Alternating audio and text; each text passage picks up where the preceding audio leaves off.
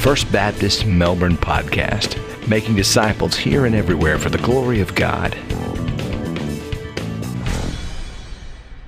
If you have your Bibles today, and I hope that you do, would you turn with me to Ephesians chapter 1. Ephesians 1. Last week, we started our journey through this letter together. We looked at the first two verses of Ephesians 1 to kind of kick things off. And as I said last week, today and for 2 weeks after this, we are going to look at verses 3 through 14, which, although it might take up quite a bit of space on the page in your Bible, is, believe it or not, just one really long sentence in the original Greek text. It is 202 words long.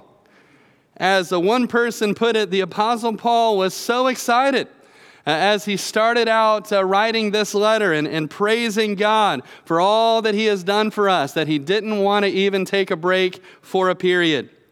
He didn't have any time for that. And so he is just trucking along here as one beautiful gospel truth after another comes tumbling out of his Spirit-inspired mind through his pen and onto the holy page.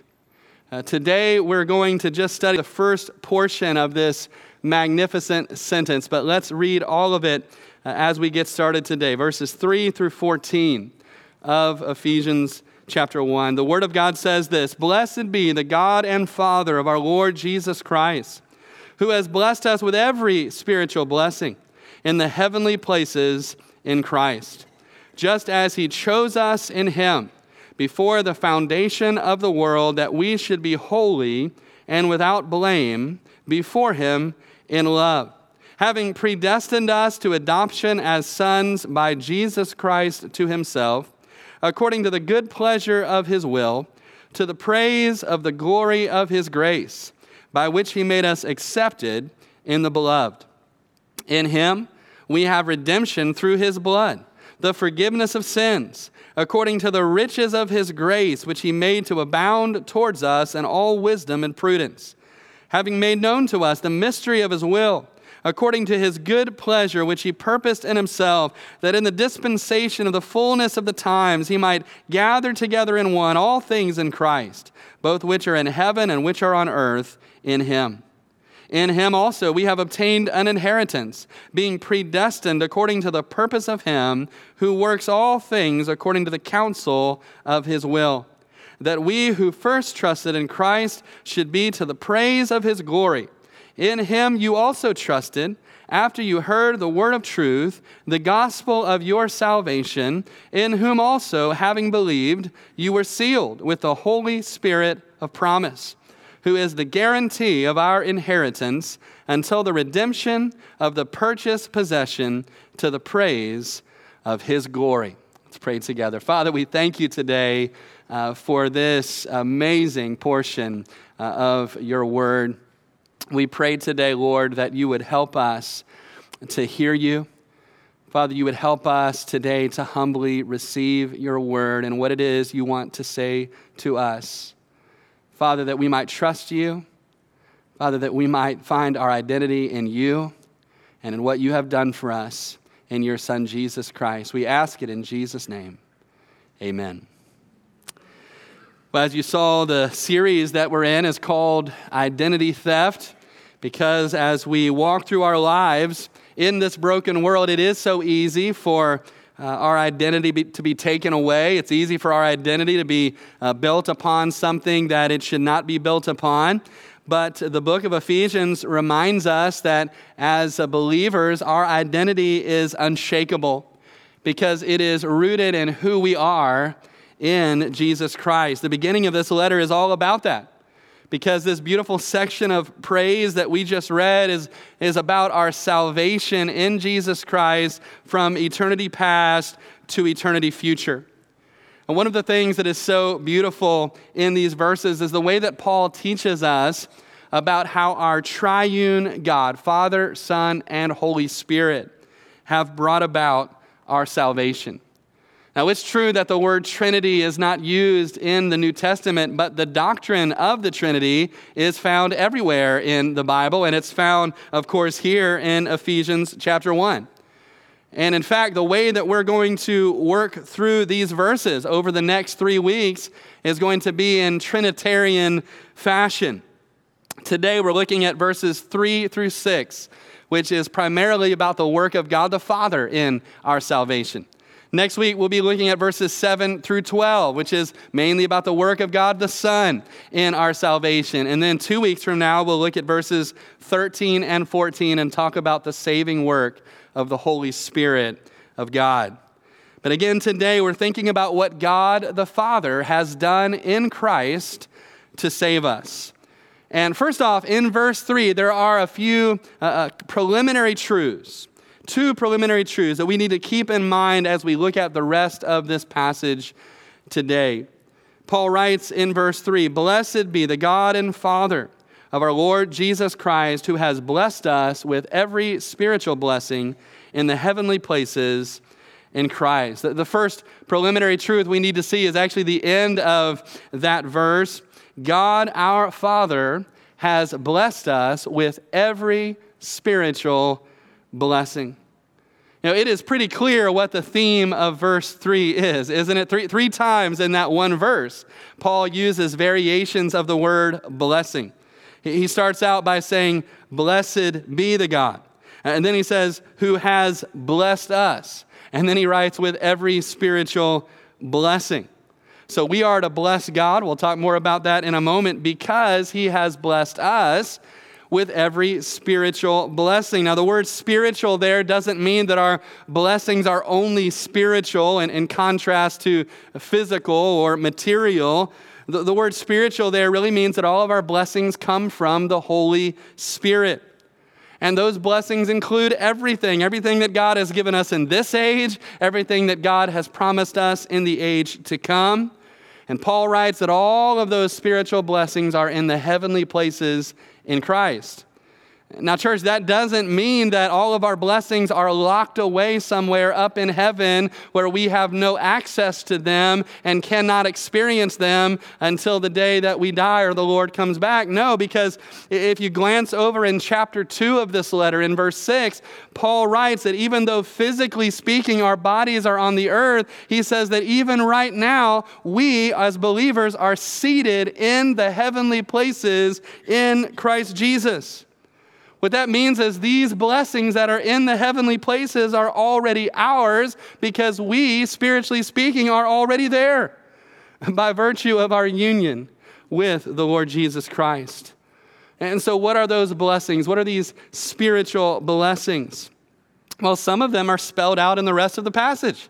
Right in verses 4 through 14, he tells us what some of those blessings are. They include our election, our adoption as sons and daughters of God. They include our redemption, our forgiveness, the gift of the Holy Spirit, our inheritance that is ours in Christ. Those blessings also include every good gift that comes down from above, from the Father of lights. They include everything good, church, in our lives and in our hearts, everything good in our present and in our past and in our future, every spiritual blessing.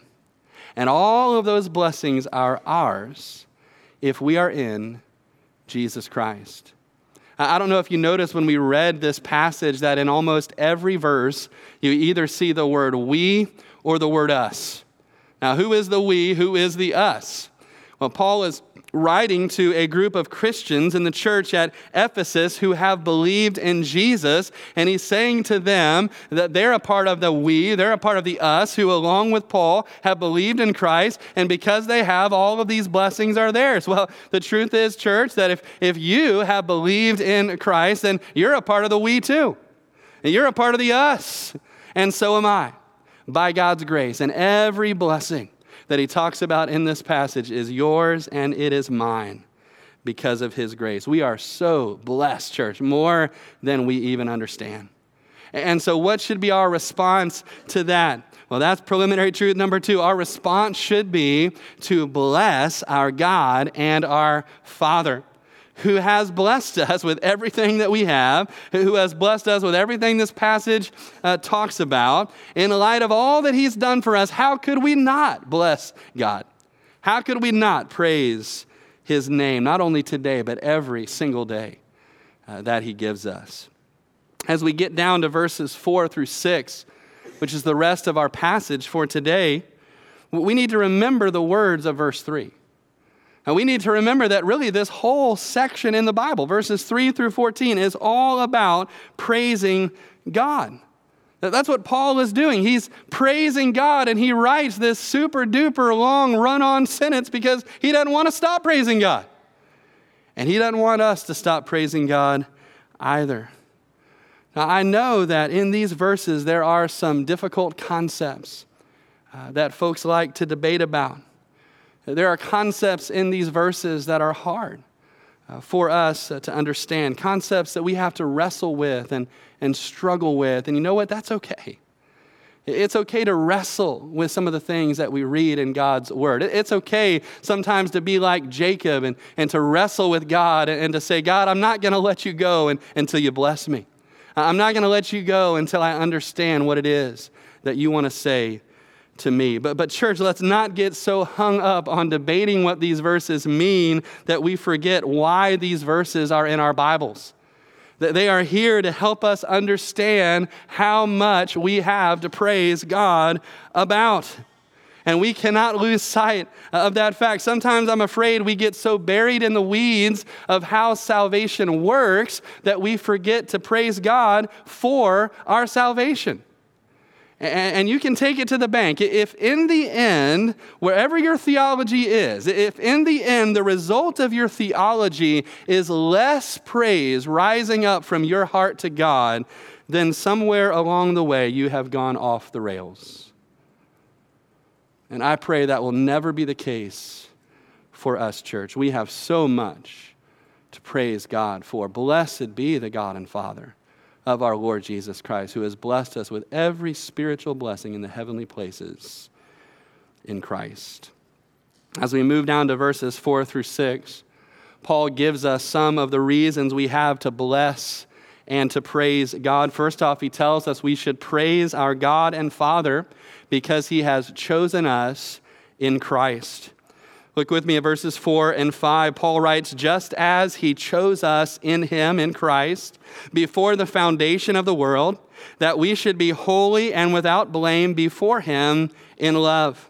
Verse 5, having predestined us to adoption as sons by Jesus Christ to himself, according to the good pleasure of his will. I know that for some believers, the terms that we see in this text, predestination and chosen, can be terms that make us a little bit nervous, terms that put us a little bit on edge. But as one person put it, these words should not make us nervous because they are Bible words. God has given them to us in his word to help us to understand. He's given these to us in his word for our good. The word predestination that's used in verse 5 literally means to determine beforehand or to decide in advance. And in this case, the subject of what has been decided in advance is our salvation and our adoption as children of God. Now, to be sure, the word predestination is a very rare word in the pages of Scripture. It only shows up 6 times in the New Testament. 2 of those 6 times are right here in this text, in verse 5 and in verse 11. But the concept that we see in verse 4, the concept of God's choosing, shows up a whole lot more. The word chose there in verse 4 comes from the Greek word eklego. We get our English word elected or the elect from that word. That's why, by the way, this doctrine of God choosing our salvation in Christ is often referred to as the doctrine of election. It comes from this word. And that verb to elect or to choose shows up 22 times in the New Testament. And the noun form of that word, the chosen or the elect, shows up another 22 times in the New Testament.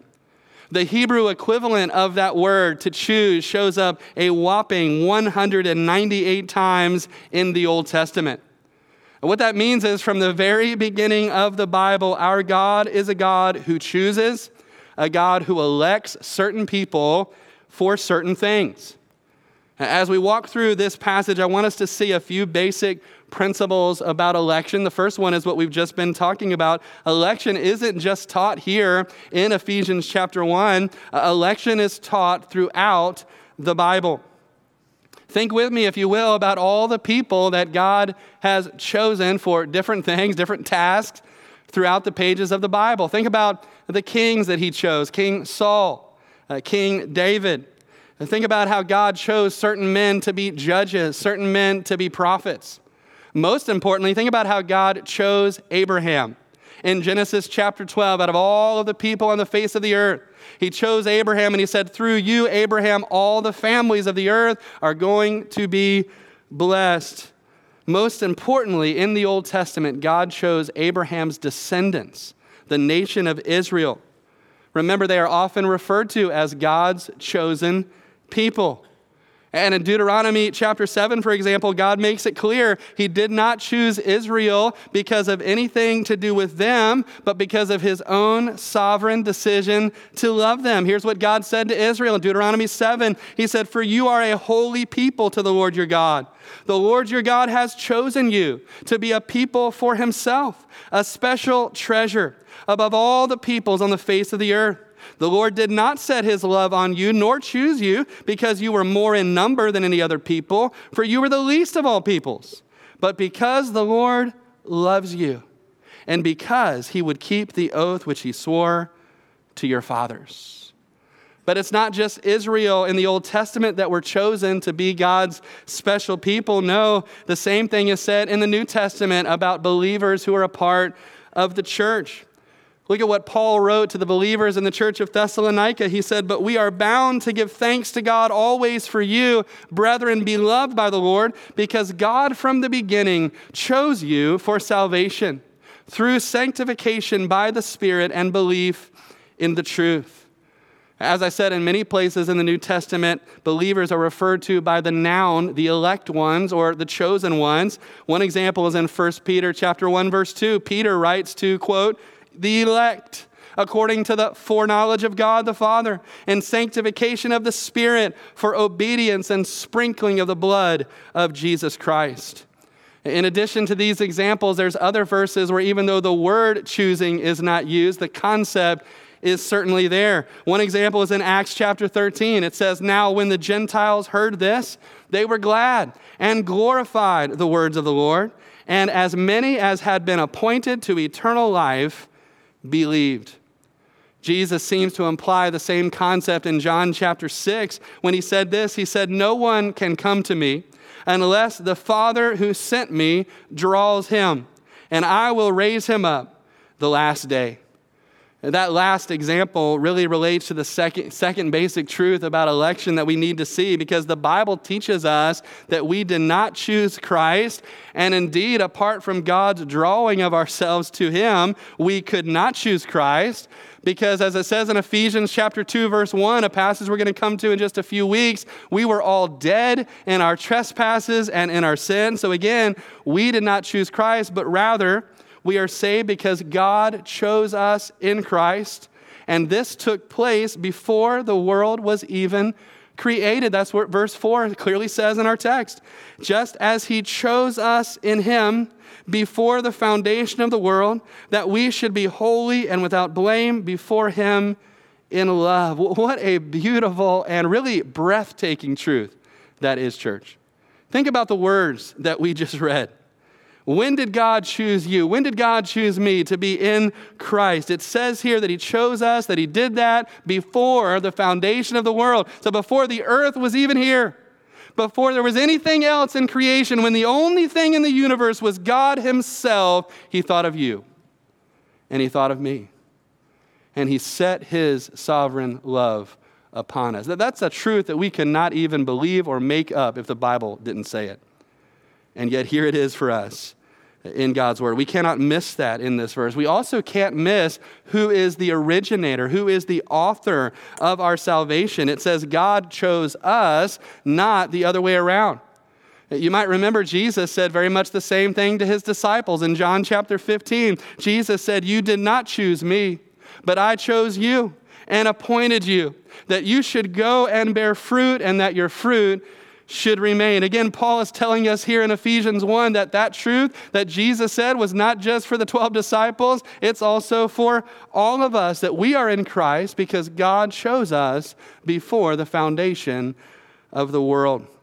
You know, there's an old hymn that's been in our Baptist hymnal for many, many years, and it talks about this humbling truth about our salvation. The title of the hymn is, "My Lord, I did not choose you." Listen to these lyrics. "My Lord, I did not choose you, for that could never be. My heart would still refuse you, had you not chosen me. You took the sin that stained me, you cleansed me, made me new. Of old you have ordained me, that I should live in you. Unless your grace had called me and taught my opening mind, the world would have enthralled me to heavenly glories blind. My heart knows none above you.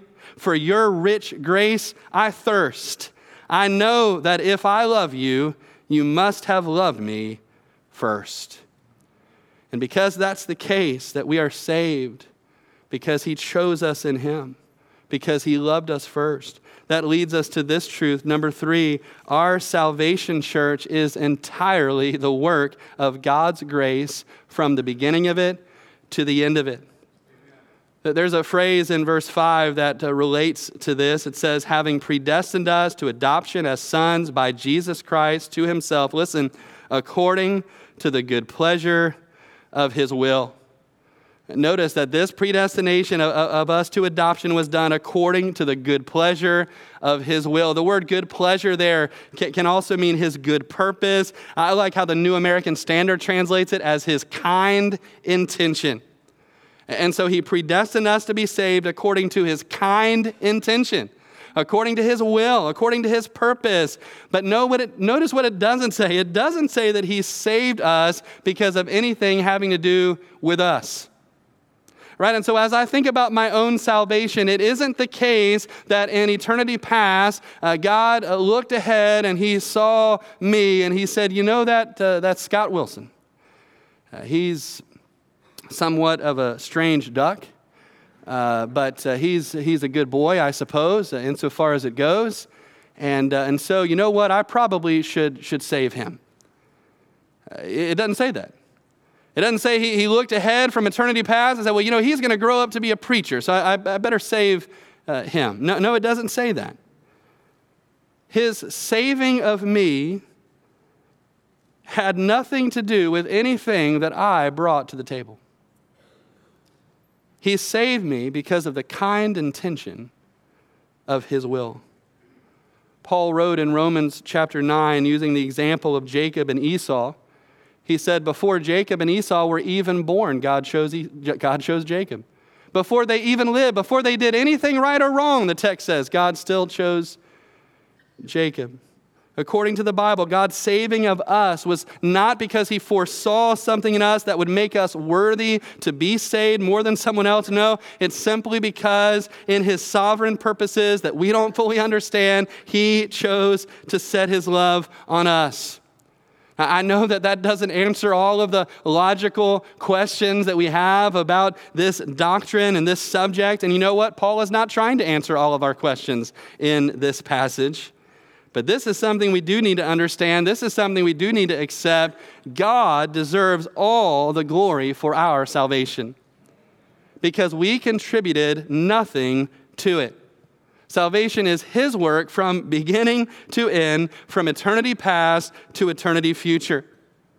Now, with those three basic truths about election in mind, I also need to clearly state this truth. Number 4, the doctrine of election does not negate the Bible's teaching about man's responsibility to repent of sin and to believe in Jesus.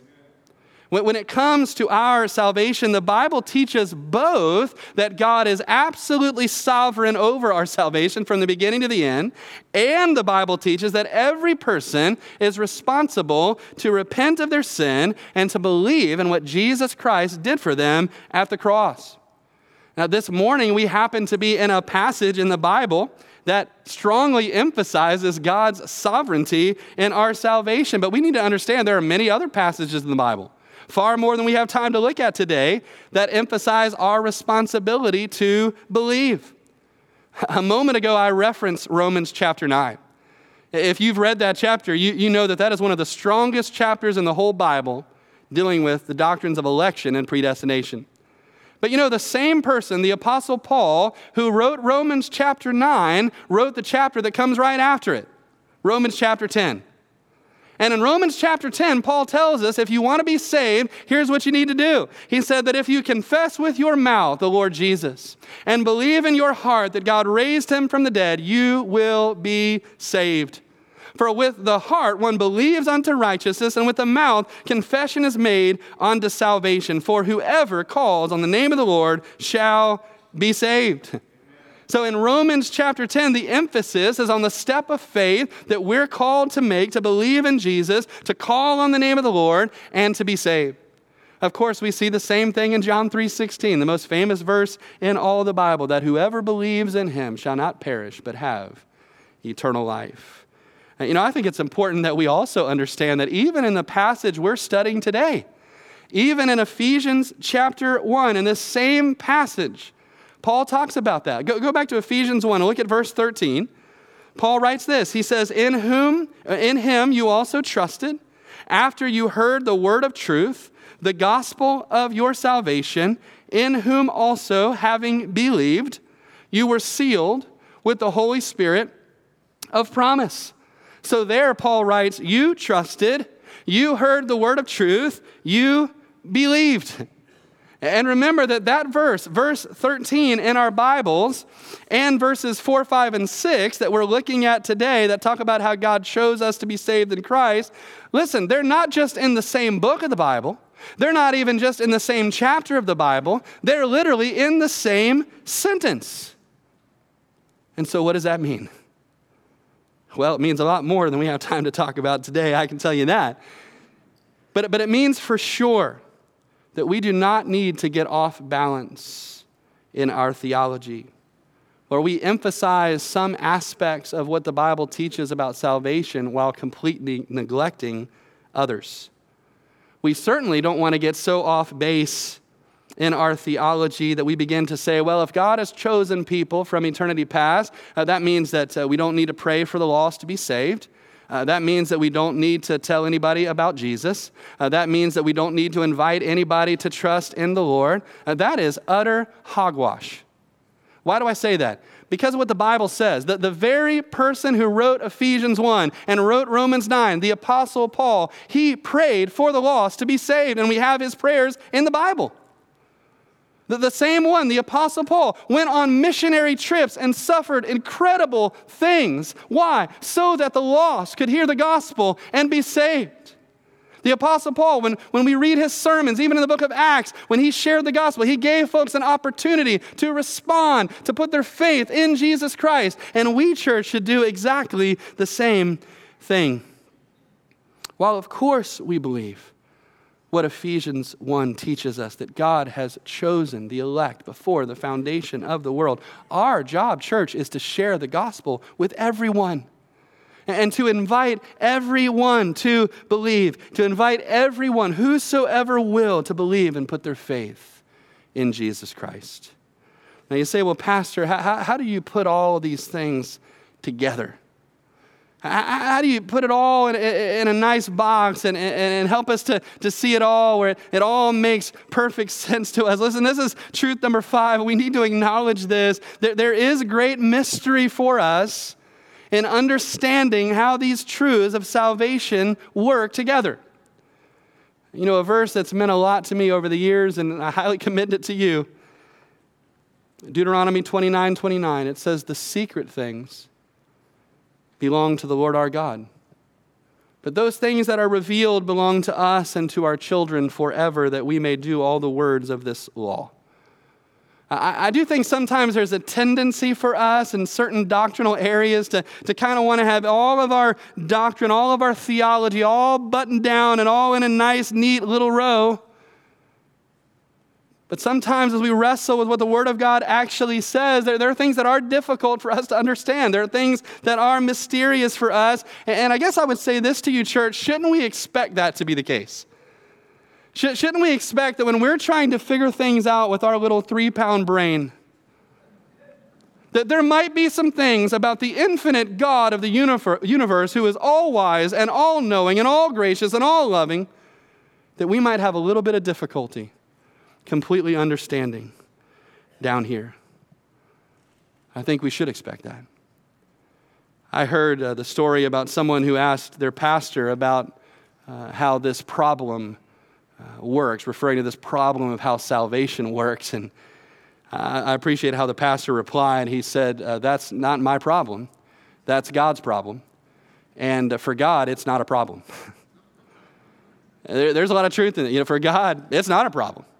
There's some mystery for us, but not for God. And we need to admit that and accept that. And that's why we also need to remember this next truth, church, which is so hugely important. Church, the Bible's teaching about how God saves us was not given to us to divide us.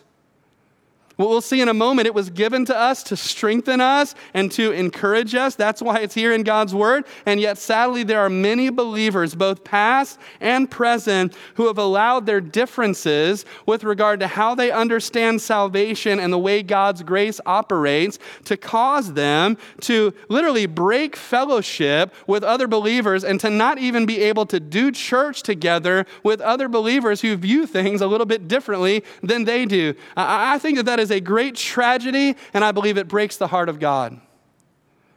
But listen, there are some things that are primary doctrines that not only should we be willing to break fellowship over, we should be willing to die for. The doctrine that salvation is in Christ alone, that's a primary doctrine. That defines what a Christian is and what a Christian isn't. But the way that we understand how God's sovereignty on the one hand and how man's responsibility to repent of sin and believe in Jesus, how those go together and precisely the way they go together when both of them are taught in the Bible, precisely how many petals of the tulip that you have growing in your theological garden, this is not a primary doctrine. This is something that believers have been debating for the past 2,000 years. And I'm pretty sure we're going to still be debating it when the Lord comes back. And I'm pretty sure when the Lord comes back, he's going to have a thing or two to teach every single one of us.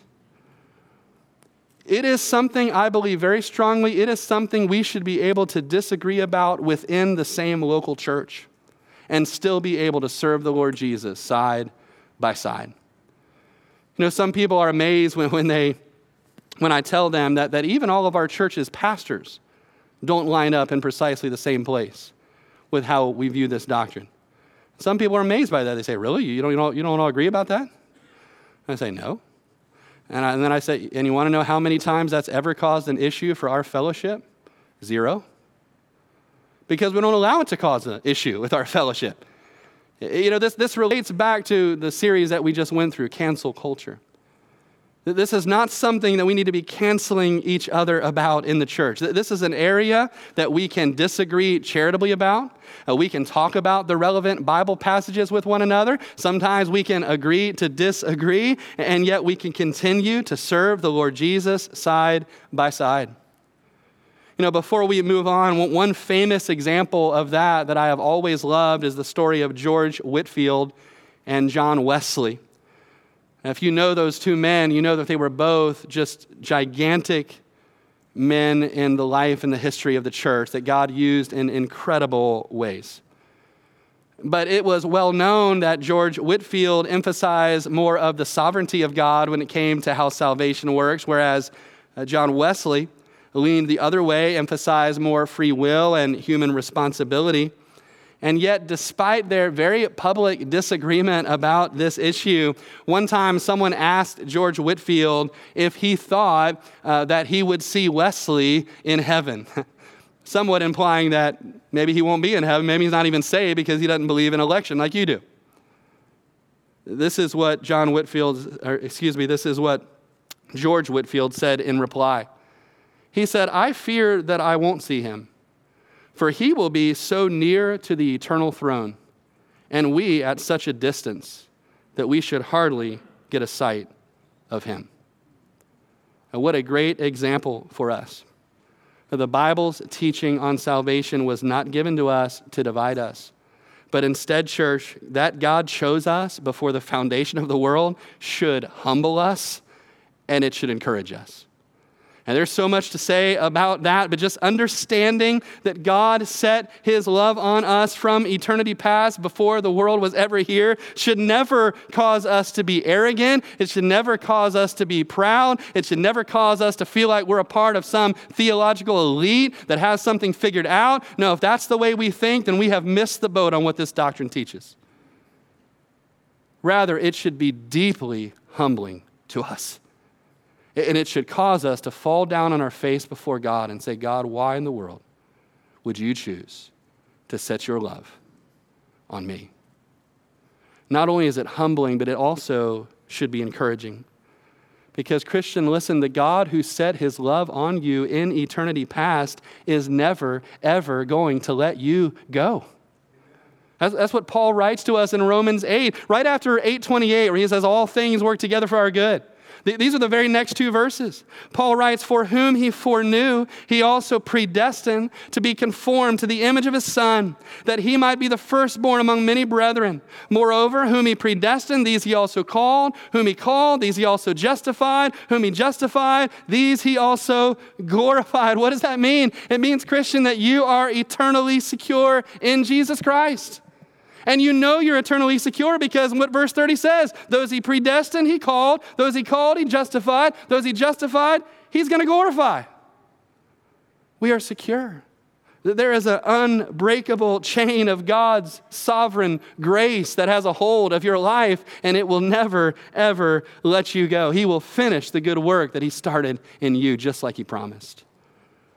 We've seen that God the Father has chosen us in Christ very quickly. We need to see this also. He's chosen us in Christ for a gracious purpose. Actually, for several gracious purposes. First off, his gracious purpose is that we would be holy and blameless.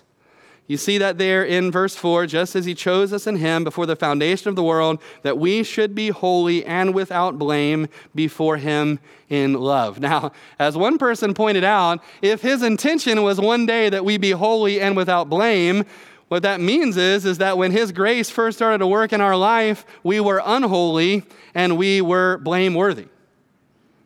And yet his grace has done such a work in us that he now declares us to be holy in Christ. He's progressively making us more and more holy like Christ. And one day he says we will be completely holy. We will be just like him when we see him. And this is one of the purposes of our election to begin with. Here's another gracious purpose God has, that we would be adopted as his children. You see that in verse 5, having predestined us to adoption as sons by Jesus Christ to himself. And so when you think about that term predestination, at least here in verse 5, put it in the context of a personal relationship with God, your Father. He has predestined you to be adopted as his son or as his daughter. You know, out of all of the images that the Bible gives us to understand salvation, I can't think of any image that's more precious than this one. That our salvation is an adoption. That he has brought us into his very family. Think about that. He didn't just wipe away our sin and say, well, you're forgiven. He didn't just say you're justified, you can now go free as you were. No, he has brought us into his very living room. He has made us his sons and made us his daughters, and he has done that forever. It's just like it says in John 1, to as many as received him, to them he gave the right to become the children of God. I read about a woman named Lisa. Lisa grew up in church, but she was always worried that if she ever, stumbled.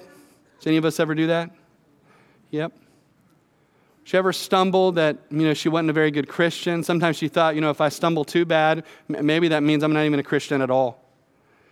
But then she wrote this. She said, quote, the study of adoption in the Bible has clarified the confusion I once felt. Adoption is a legal procedure which secures a child's identity. There's the name of our series. In a new family. We don't get kicked out of the family because of our behavior. We don't have to worry day to day whether or not we're good enough to be a part of the family. In his infinite kindness, God made us a permanent part of his family. Nothing can undo the legal procedure that binds me to Christ. He died to redeem me. I love this. He signed the adoption papers, so to speak, with his blood. Nothing can cancel the work he did for me. I am free from the fear of falling away. Hallelujah. Can anybody say hallelujah to that as well? And he signed your adoption papers with his own blood, and nothing can pull you away. So he chose us in Christ that we might be holy and blameless. He chose us in Christ that we might be adopted as his sons and his daughters. But as you think about God's saving purpose in your life and in my life, remember that ultimately, God's purpose in saving us wasn't even ultimately about us. It was about something even greater. That's what this text says. It was for this purpose, it was for this reason, that we should praise the glory of his grace. Look at verse 6. To the praise of the glory of his grace, by which he made us accepted in the beloved. You know that phrase, the praise of his glory, shows up 3 times in this passage. It shows up in verse 12, right at the end of when he's talking about the work of the Son in our salvation. It shows up in verse 14, right at the end of talking about the work of the Spirit in salvation. And it shows up here in verse 6 when he's just wrapped up talking about the work of the Father in salvation. To the praise of his glory. But here he adds the word, the glory of his grace. Now there's something glorious, church, about God's grace that he has poured out upon us. Because we are wretched sinners who do not deserve his grace. We do not deserve his mercy. We do not deserve his forgiveness. We do not deserve his adoption as his children, but because of his grace, we have received all of those things. Verse 6 says, we have been accepted in the beloved. The word accepted there also comes from a word that means to bestow grace on someone, to begrace us. That's what he's done. And he says that we've been begraced in the beloved. Who's the beloved? That's a reference to Jesus. This is my beloved Son, in whom I am well pleased. I love the way one person put it. It said that we have been swept up, we have been caught up in the eternal love between the Father and the Son. And as we're in Christ, all of the Father's love has been poured out upon us. And once we see that, church, what else can we do but praise God for the glory of his grace? Let's pray together. Father, we praise you today as your people in this place for the glory of your grace. We are not worthy of your love. We're not worthy of your grace. And Father, our breath is taken away when we read these words that before the foundation of the world, you chose us in Christ. Father, we confess we struggle to even understand the fullness of what that means. But we receive it, we read it, we accept it, we believe it. And we thank you for it. We know we're secure in your love and your grace in our lives. Father, I pray even in a few moments as we go from this place that, Father, we would go with hearts full of praise for the glory of your grace. Lord, I pray for anyone in this room that hasn't yet received that grace, hasn't yet trusted your Son Jesus in a personal way. Father, I pray today you might work in their heart and draw them to yourself, that, Father, they might receive, they might believe in your Son Jesus and receive that salvation that's only found in his name. Lord, we thank you for being such a good, such a kind Father. Thank you for adopting us as your sons and your daughters. In Jesus' name we pray.